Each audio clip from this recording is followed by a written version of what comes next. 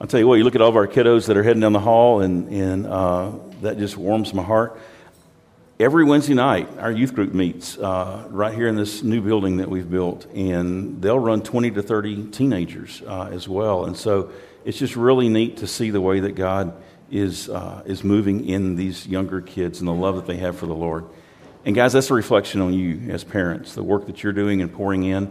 I know as a parent sometimes it may get frustrating and you wonder if you're really making a difference. But we see that in your kiddos, and we see the reflection of God's love that you've poured into them inside of them as we work with them. And so just thank you for that privilege of allowing us to do that. Continue just to remind you that these ministries take a lot of elbow grease, a lot of work. And if you want to be a part of that, not just changing your kids' lives, but pouring into the 20 other kids that we have in Children's Church every week, we need folks that will help us to do that. We do it on a rotation system, so you're not out every week. We're not asking you to make a commitment to be down there, but the more people that are involved, then the fewer times each year that you have to serve in that capacity, and it really spreads out the work, and nobody gets burned out, and these kids get to meet all of you and get to be a part of that. So if you're interested in making a difference in young people's lives and helping out with our children, there's room in the nursery for workers. There's also room in Children's Church, and we'll be happy to talk to you about that and get you plugged in a ministry that's shaping the future. So just let us know if you're interested in doing that. Well, we are in the middle of a study of the book of the Song of Solomon. It's a book that I've never preached through in our church before, but we are making our way through it. We finished last week with chapter 2, and we're going to jump into the first 5 verses of chapter 3 today.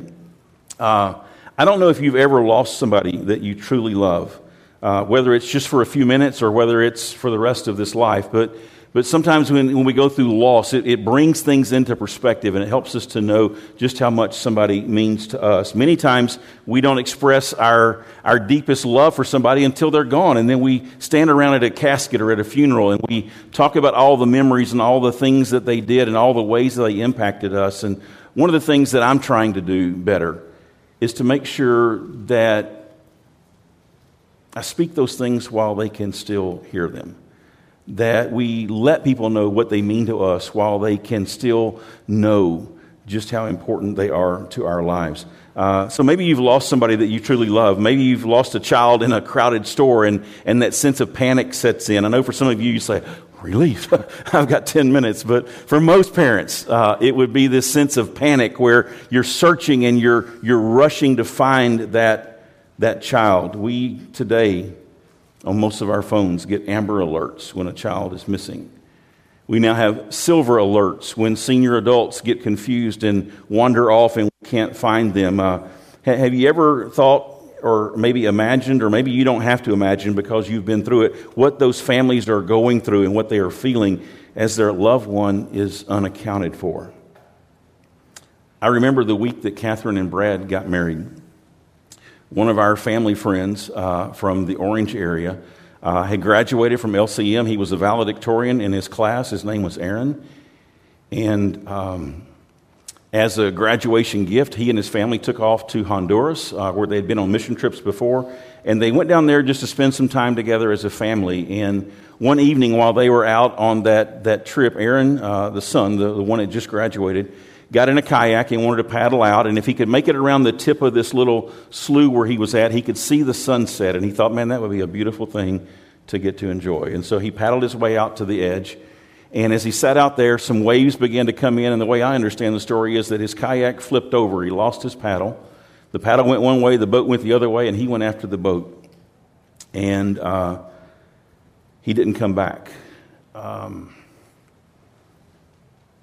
His family's on the shore waiting on him to paddle back in, and he was experienced at that. He knew how to handle a kayak, and yet he didn't return that night. They waited a little longer, and finally, before dark, they began to search. They began to look for him, and they called everybody they knew in that area and asked them to help them to search. But he had lost his paddle. And about that time, the tide was headed out, and the current carried him out to sea. His family felt this excruciating pain of loss, and I remember our phones began to blow up back here in the States. They were asking everybody to pray. that they could find Aaron. Here he was at the most exciting moment of his life so far, graduating high school and achieving great success, and now he was swept out to sea. And it wasn't long before the authorities let them know that the darkness had set in and that they couldn't afford to search any longer that night. The family spent the night on the beach, hoping and waiting and praying that he might come home. It was the longest night of their life. As family and friends prayed that he would be found, the search resumed that next morning at daybreak. They used planes and helicopters and boats. And all the family could do was to sit and to wait and to wonder if their son would make it back home. It seemed like an eternity to them. And then finally word came that he had been found.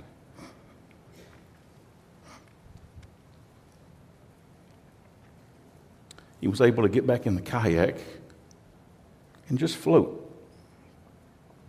No paddle, no way to get back home, but he stayed in the boat and he floated. They sent the choppers out, they dropped a ladder down, they were able to rescue him, and he was reunited with his family. And the family talked about that reunion, where they embraced and they held that child tighter than they had ever held him before. It's a story of loss and love and rescue and this reunion that took place. Today, in our story in the Song of Solomon, we're going to see that same type of drama play out. You remember in chapters 1 and 2, these two have met, and this king has gone out and found him a farmhand, one who was so unlikely to be chosen as the bride of the king, and yet he looked at her and he saw her and he knew that she was the one for him. And they were in this betrothal period where they were promised to each other, they were engaged to each other, but they have not yet come together as husband and wife. Last week, as we ended our study, they had talked about the day that their wedding would finally arrive, and she looked forward to that, and they were there together, and they were enjoying one another's company, and yet they knew the day had not yet come. And she said to him, "You turn and go. You got to leave because I love you so much. This is hard to wait."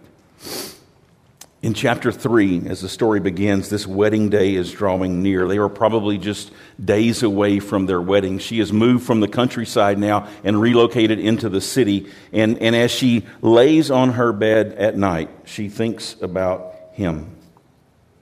In chapter 3, verse 1, it says, "On my bed by night, I sought him whom my soul loves.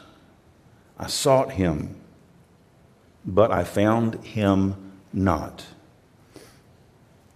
This is a dream. This is not reality. This is not what's actually going on in her life. It's obvious through the wording that she is on her bed at night. She is dreaming about the moment that her and her husband can finally come together. And in her dream, she turns in the bed, imagining that he is right there beside her. And she turns and she feels for him, and he is not there. And panic begins to set in.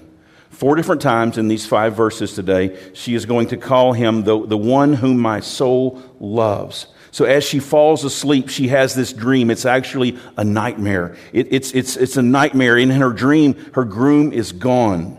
The one that she has built all of her hopes and her dreams around has disappeared. Now, I don't know if it was just wedding jitters or what it was, but something happened that when she fell asleep that night, her brain took her to this place that nobody would want to be. Janet and I were talking this week, and I said, have we ever lost one of our kids? I don't remember doing that, but have we ever lost a kid? And she says, not that I can remember.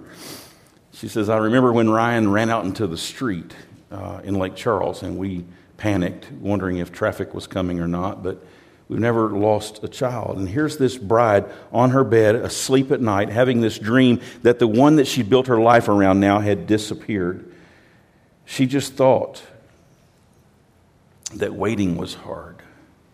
And now she finds herself in the middle of this nightmare where she is searching and longing to find the one that she loves. He is the one who had rescued her. He is the one who was changing everything about her life. She was going from a farmhand to the queen, the king's wife.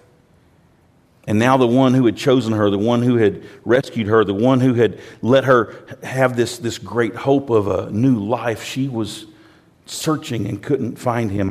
I looked for him and I sought him, and yet I could not find him, she says. A bride's worst nightmare. Some of you have experienced that kind of loss. Not in a dream, but in reality. You have loved big, and the one you have loved is now gone. And you can relate to the sense of loss that she must feel. You can relate to what it's like to have loved big and then to have lost big. That's what's going on in this girl's mind, and she has looked forward to this day all of her life. She has looked forward to the moment that her king would come and rescue her, and every girl's dream. And that day was just moments away, and here she finds herself locked in this dream where she looks and she is unable to locate the one that she loved. In verse 2, she says, I will rise now and I will go about the city. Now remember, she is a country girl. So she's going out into the unfamiliar, the scary, the dark. She's going alone into the streets and into the squares. She's willing to risk it all for the love that she had found. And she says, I will rise and I will go, and I will seek him whom my soul loves. There's nothing passive about her love. There's nothing that's going to just sit back and hope he shows back up. She's not content to stay at home and just wait and see what happens. She has found someone who has changed everything about her, who has given her hope, who has given her a future, who has given her himself. And she says, I'm not satisfied to just sit and to wait. I'm going to go and I'm going to search. I'm going to search in the city, even though she wouldn't have been familiar with the city. She's going up and down the streets and the squares, and it's danger around every corner, you kind of think. She's willing to risk it all in order to find him. She says, I'll seek him whom my soul loves. So I sought him, but I found him not. Can you feel the pounding of her heart as she searches the streets? Can you sense what she must be feeling at that moment where everything is just going the right way, and all of a sudden it seems like everything that could go wrong is going wrong? You ever been in those moments where panic sets in and you don't know what to do, and you don't know where to turn, and you don't know even what to think? That's where she's at, and that's where she finds herself in the middle of this dream. I sought him, but I couldn't find him. So she's making her way through the streets. The streets must be empty at night. They're not like our streets with street lights, but this is a town where when it gets dark, it gets dark. And people weren't found on the streets, but yet there was a watchman, the guards of the city, if you will. And he says, the watchman found me as they went about in the city. So here's these men on patrol, and they're patrolling the streets to keep the people safe at night. And they rarely would find somebody on the streets, but here she is on the street, and they come up to her wanting to know what she's doing out at dark. And her question is this: have you seen him whom my soul loves? So she's not content to stay home. Love is not passive. Love is active, and it's a pursuing kind of love. And that's the love that she had for her lover, and that's the kind of love that he had displayed to her. And so she's up and down the street. She's sought him in her bed. She couldn't find him. She sought him on the city streets and in the squares. Now she looks and she can't find, but she runs across these watchmen. But she barely breaks stride. As she meets the watchmen, she asks them, have you seen the one whom I love? She barely breaks stride. because she walks briskly looking for him. And surely these guards who are patrolling the town, surely they would have seen her man. Surely they would know where he was at. But their blank stare must tell her that they're going to be little help to her. And so she continues. She keeps moving. She keeps searching. And verse 4 says, "Scarcely had I passed them when I found him whom my soul loves." Down the streets, into the squares, past the guards, everywhere she can look and think, and every person she can find, she's asking, "Have you found him? Have you seen him?" And then she says, "I barely got past the guards when I found him for whom my soul loves." And look at her response. "I held him and I wouldn't let him go until I brought him into my mother's house and into the chamber of her who conceived me." So here she is in this dream, and she's there, and she looks for him, and she can't find him. She finally runs across him. She sees him, and she grabs hold of him. And she lays hold of him, and she says, "I would not let go. I lost you once, but I'm not going to lose you again." In this dream, it wasn't a long dream, it doesn't seem like, but it was a memorable dream to her, where she wakes up and it's vivid, it's there, and she's saying, "Look, I've lost you once, I'm not going to lose you again." And so she holds on tight. And they include in this song this phrase, I held on and wouldn't let him go until I brought him into my mother's house and into the chamber of her who conceived me. This picture of their wedding night finally occurring, where the marriage is consummated and they've come together. Taking you back to my mother's house where I feel safe, into the chamber of her who conceived me, my mother's bedroom, if you will, where there is great security. It's a picture of her having lost, regained, and saying, "I never want to lose that again." As she awakes, she once again repeats this phrase that we saw earlier in this book, where she addresses the daughters of Jerusalem. And she says in verse 5, "I adjure you, O daughters of Jerusalem, by the gazelles and the does of the field, that you not stir up or awaken love until it pleases. Be patient and wait until you have a man worth searching for, till you have one that's worth risking everything for. Don't rush love. Don't jump in head over heels. You wait and you see and you be patient and you wait for the one that God has for you. Don't stir up or awaken love until it pleases." We talk about love as being something that we fall into. Oh, we fell in love, like you fall into a ditch. That's not it. We need to be wise in our love. We need to allow the Lord to lead us and to guide us and to put us with the one that He has for us. And she's saying to these girls, love is a risky thing. It grabs your heart and it wrenches it at times. And this dream reminded her of just how much she really loved this man. Now again, it's just a dream. But it was a moment that reminded her of how valuable he was to her. She was willing to risk it all. She was willing to go on the street. She was willing to be harmed herself in order to find the one that she loved.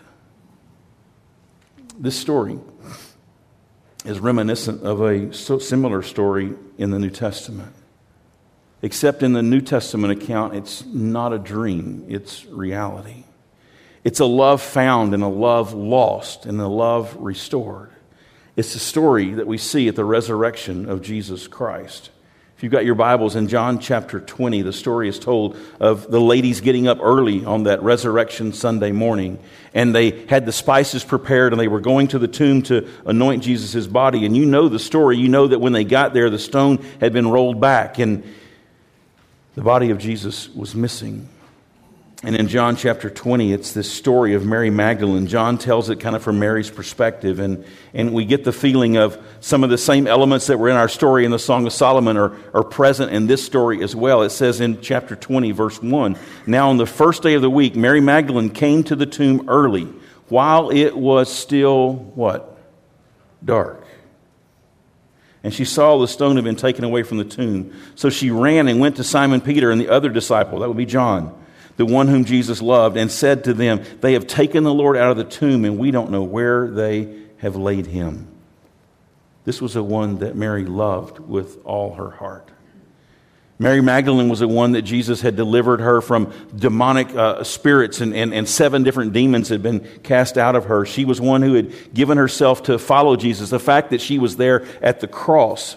She was a Galilee girl who lived miles and miles away on the top part of the sea. And now here she is down in the city of Jerusalem, a country girl, if you will, down in the city. And she is there, and she is out at night to get to the tomb to anoint the body of her Savior, her friend, the one that she loved with all of her heart. She's risking it. They've just crucified Jesus. What would they do to his followers? But her love compelled her to go and to find him and to anoint his body and to do what she could to pay her respects for him and to show her love. Jesus had been killed days earlier. She had followed them as they carried his body to the tomb so she would know where he was, so that she could go and be there. Her heart was broken, probably distraught, just wanting to be near him a little while longer. So she goes to the tomb. She finds that his body's not there. She runs and she tells Peter and John. And the rest of the story here in John chapter 20 is that Peter and John then take off to the tomb, and they get there and they both go in and look and verify the fact that there's the burial cloth and there's no body. And they look and they see that Jesus is gone, and Peter and John turn and go back to the home that they're staying at. But Mary can't leave. Mary stays, and she continues to mourn and grieve the loss of the one that she loved. She's unwilling to give up the search. She's asking everyone that she saw. And in verse 11, it picks up with Mary there at the edge of the tomb by herself. And it says, "But Mary stood weeping outside the tomb. And as she wept, she stooped to look into the tomb. And she saw 2 angels in white, sitting where the body of Jesus had lain, one at the head, the other at the feet. And they said to her, 'Woman, why are you weeping?' And she said to them, 'They have taken away my Lord.'" Her king was missing.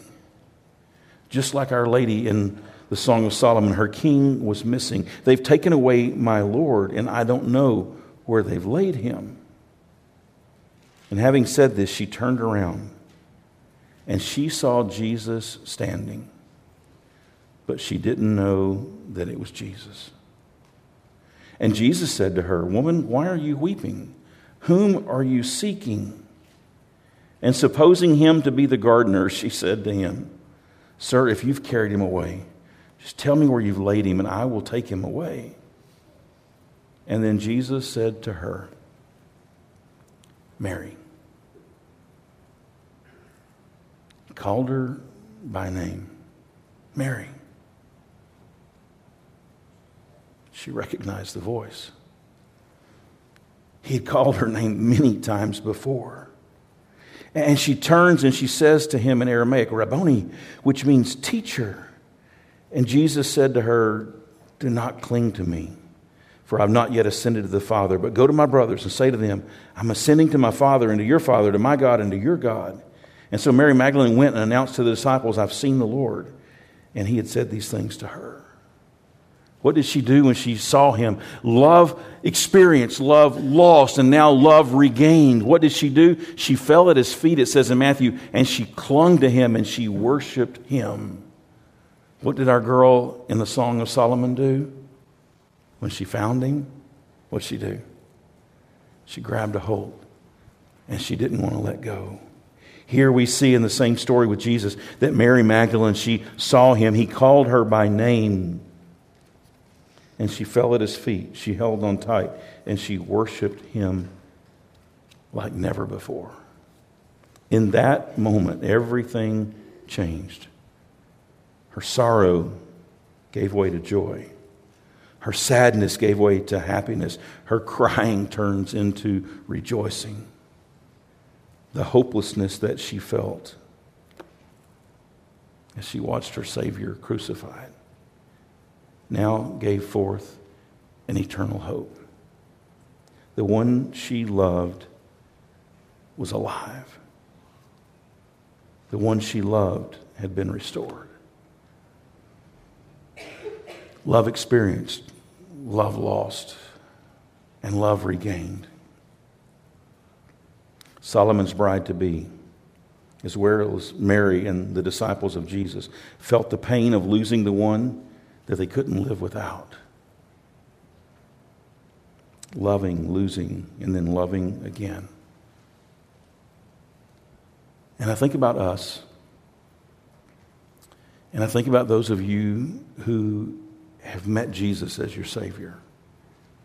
And you know that intimate relationship with God. It's not just about going to church and checking off a list and saying, well, I went to church this week, I'm a good person. But it's about knowing Jesus and seeing Him in the day-to-day. It's about walking with Him as this bride has walked with her King and experiencing that love and that intimacy and knowing one another and looking forward to the very next moment when you can be together and you can look in His eyes and He can look in yours and you can share the intimacy that goes into a deep relationship with one another. It's having those moments. It's not religion. It's this relationship with Jesus. And for those of us who experience that, the good news is this, that we are in a better place because that love experience doesn't have to be a love lost in order to be appreciated. Sometimes we don't appreciate what we had until we lose it. And then we realize, oh my gosh, look what I had all this time. Sometimes we don't realize what we've got until we don't have it. And then we grieve at what we've lost because we didn't even realize what we had in the moment that we had it. For us as believers, we don't have to experience that. Yes, we have a Savior that loves us. Yes, we have a Savior who's died for us. We have a Savior that we can be in relationship with. But the difference for you and I on this side of the cross is that we have a Savior who's promised to never leave us, to never forsake us. We will never roll over in the bed and go, where is my Savior? Because He is always right there with us. I'll never leave you. I'll never forsake you. You and I don't have to experience the darkness and the doubting and the fear of having to lose our Savior. I feel for those whose theology leads them to believe that you can have Jesus one minute and you can lose Him the next. That you can be saved for a while and then you can lose your salvation for a while. And there's this fear of am I saved or am I not? Is He here or is He gone? And Scripture says to us that that's not the way that it is. That once Jesus is our Savior, He is our Savior forever. He walked with the disciples, and in John chapter 14, you're probably very familiar with the first part of that chapter where Jesus speaks and says, I'm going to leave for a while, I'm going to prepare a place for you, and then I'm going to come again and receive you to myself so that where I am, you can be also. But Jesus doesn't stop there. He says, I don't want to leave you as orphans, but I'm going to send you the Holy Spirit to live in you. Listen to what Jesus says in John chapter 14, beginning in verse 15. He says, if you love me, you will keep my commandments. And I will ask the Father, and He will give you another helper who will be with you forever.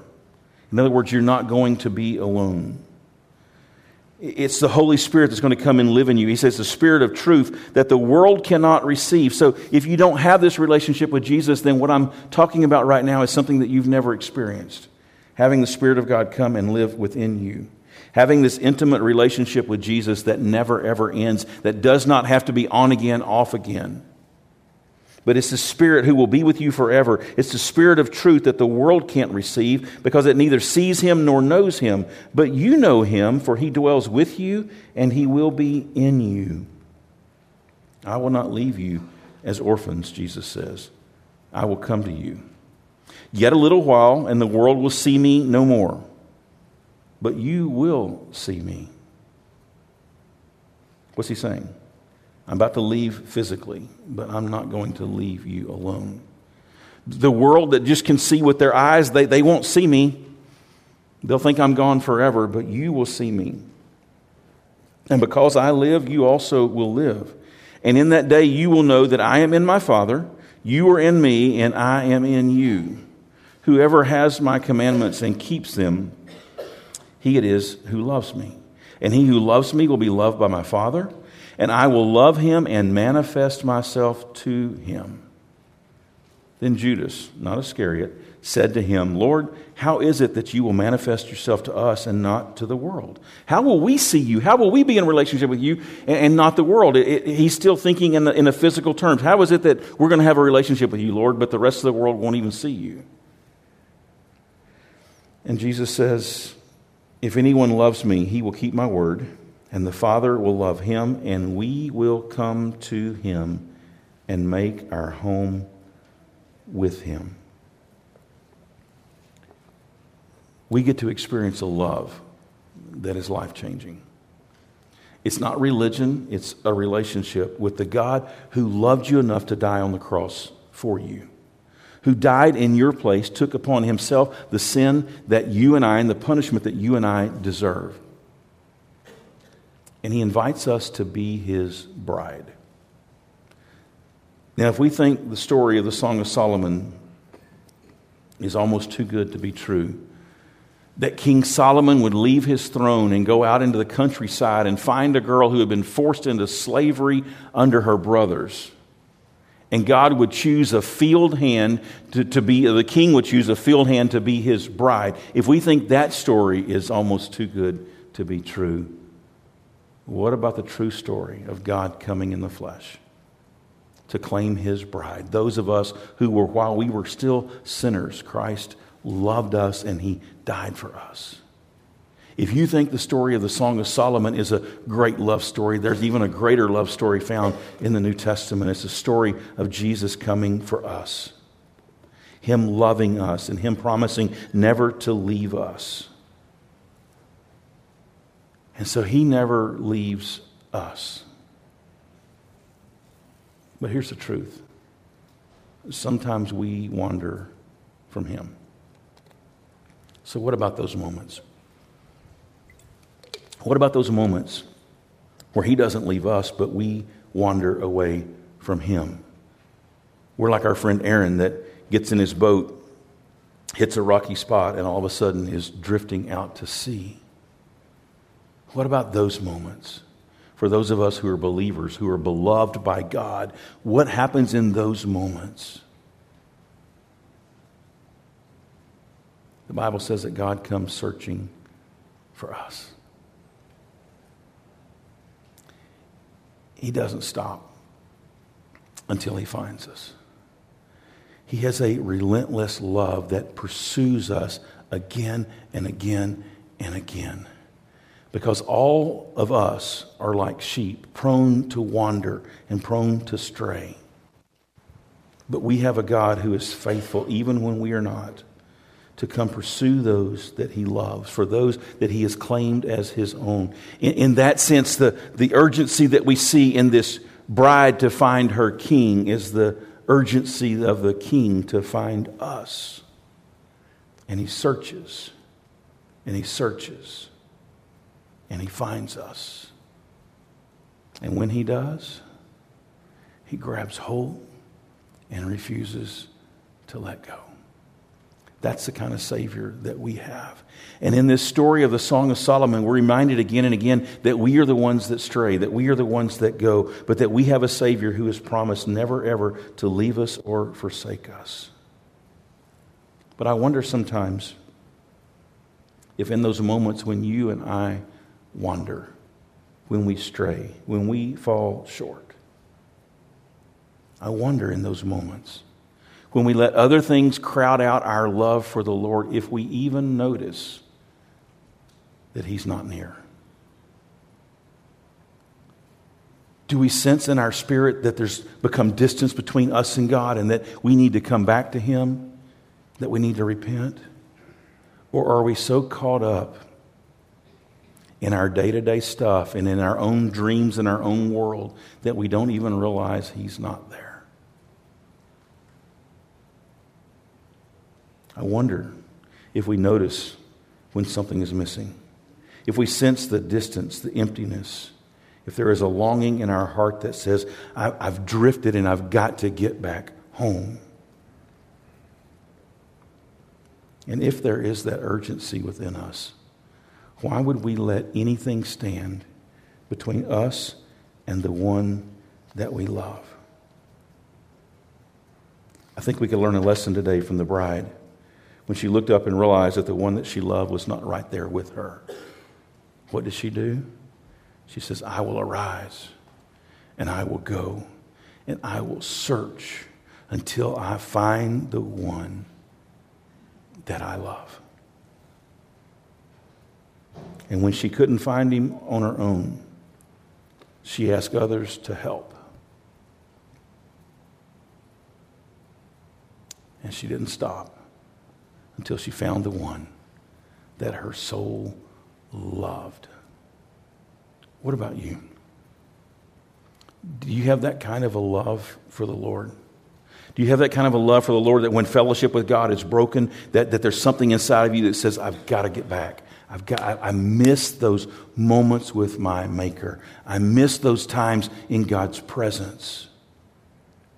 Or is this just one of those relationships that are kind of, I can take it or I can leave it? It needs to be that kind of a relationship that the moment fellowship is broken, the moment that sin occurs and it seems that distance becomes between us and the Lord, that there's something that quickens inside our heart that says, Lord, I want to come back. I want to repent. I can't make it another moment without you by my side. And we fall at his feet and we cling to his promise and we say, Lord, I can't let go. For you are my life and you are the one that I love more than anything. Maybe we need to do what the bride did and get up and go and search. Risk it all to find the one our soul loves and not stopping until we are safe in his arms. Here's the best news of all, and we'll close with this. The best news is this. If you've wandered away, if you're not where you need to be with God, he's not sitting waiting on you to find him. He is searching for you right now. And if you will listen, you will hear him call your name. And it will be a voice sweeter than any voice you've ever heard. As he calls your name and you turn to him, he will reveal himself to you. And you will see that it is him that has been calling you all along. It is him that has been speaking to you for some time and urging you to recognize who he is and to fall at his feet and to worship him. So really the question this morning is, will we turn? And will we embrace him? And will we worship him? And will we thank him that he loved us enough to pursue us even in our sin? So wherever you're at in this relationship with Jesus today, whether you've ever started that relationship with Christ or maybe you just attended church and heard the stories and thought, man, this is a neat little story. But maybe you've never begun that relationship with Jesus. I want to encourage you today. Don't love from a distance. Get up close and personal. Realize that the King of Kings and the Lord of Lords, left his throne to come for you. It's the greatest love story ever told. That God in all of his holiness, that God in all of his goodness, that God in all of his power pursued people like us who were sinful, who have fallen short, and yet he loved us. And it's his love for us that changes us into the bride that he made us to be. He calls you today, and he asks you to come be his bride, to just love him and seek him and pursue him as he has loved and sought and pursued you. And if you will do that, everything in life begins to come into focus, and everything in life, it's all consuming when you love Jesus like that. Don't go halfway in this relationship with Jesus. All in. The King has come, and he has called you by name. How will you respond today? Let's pray.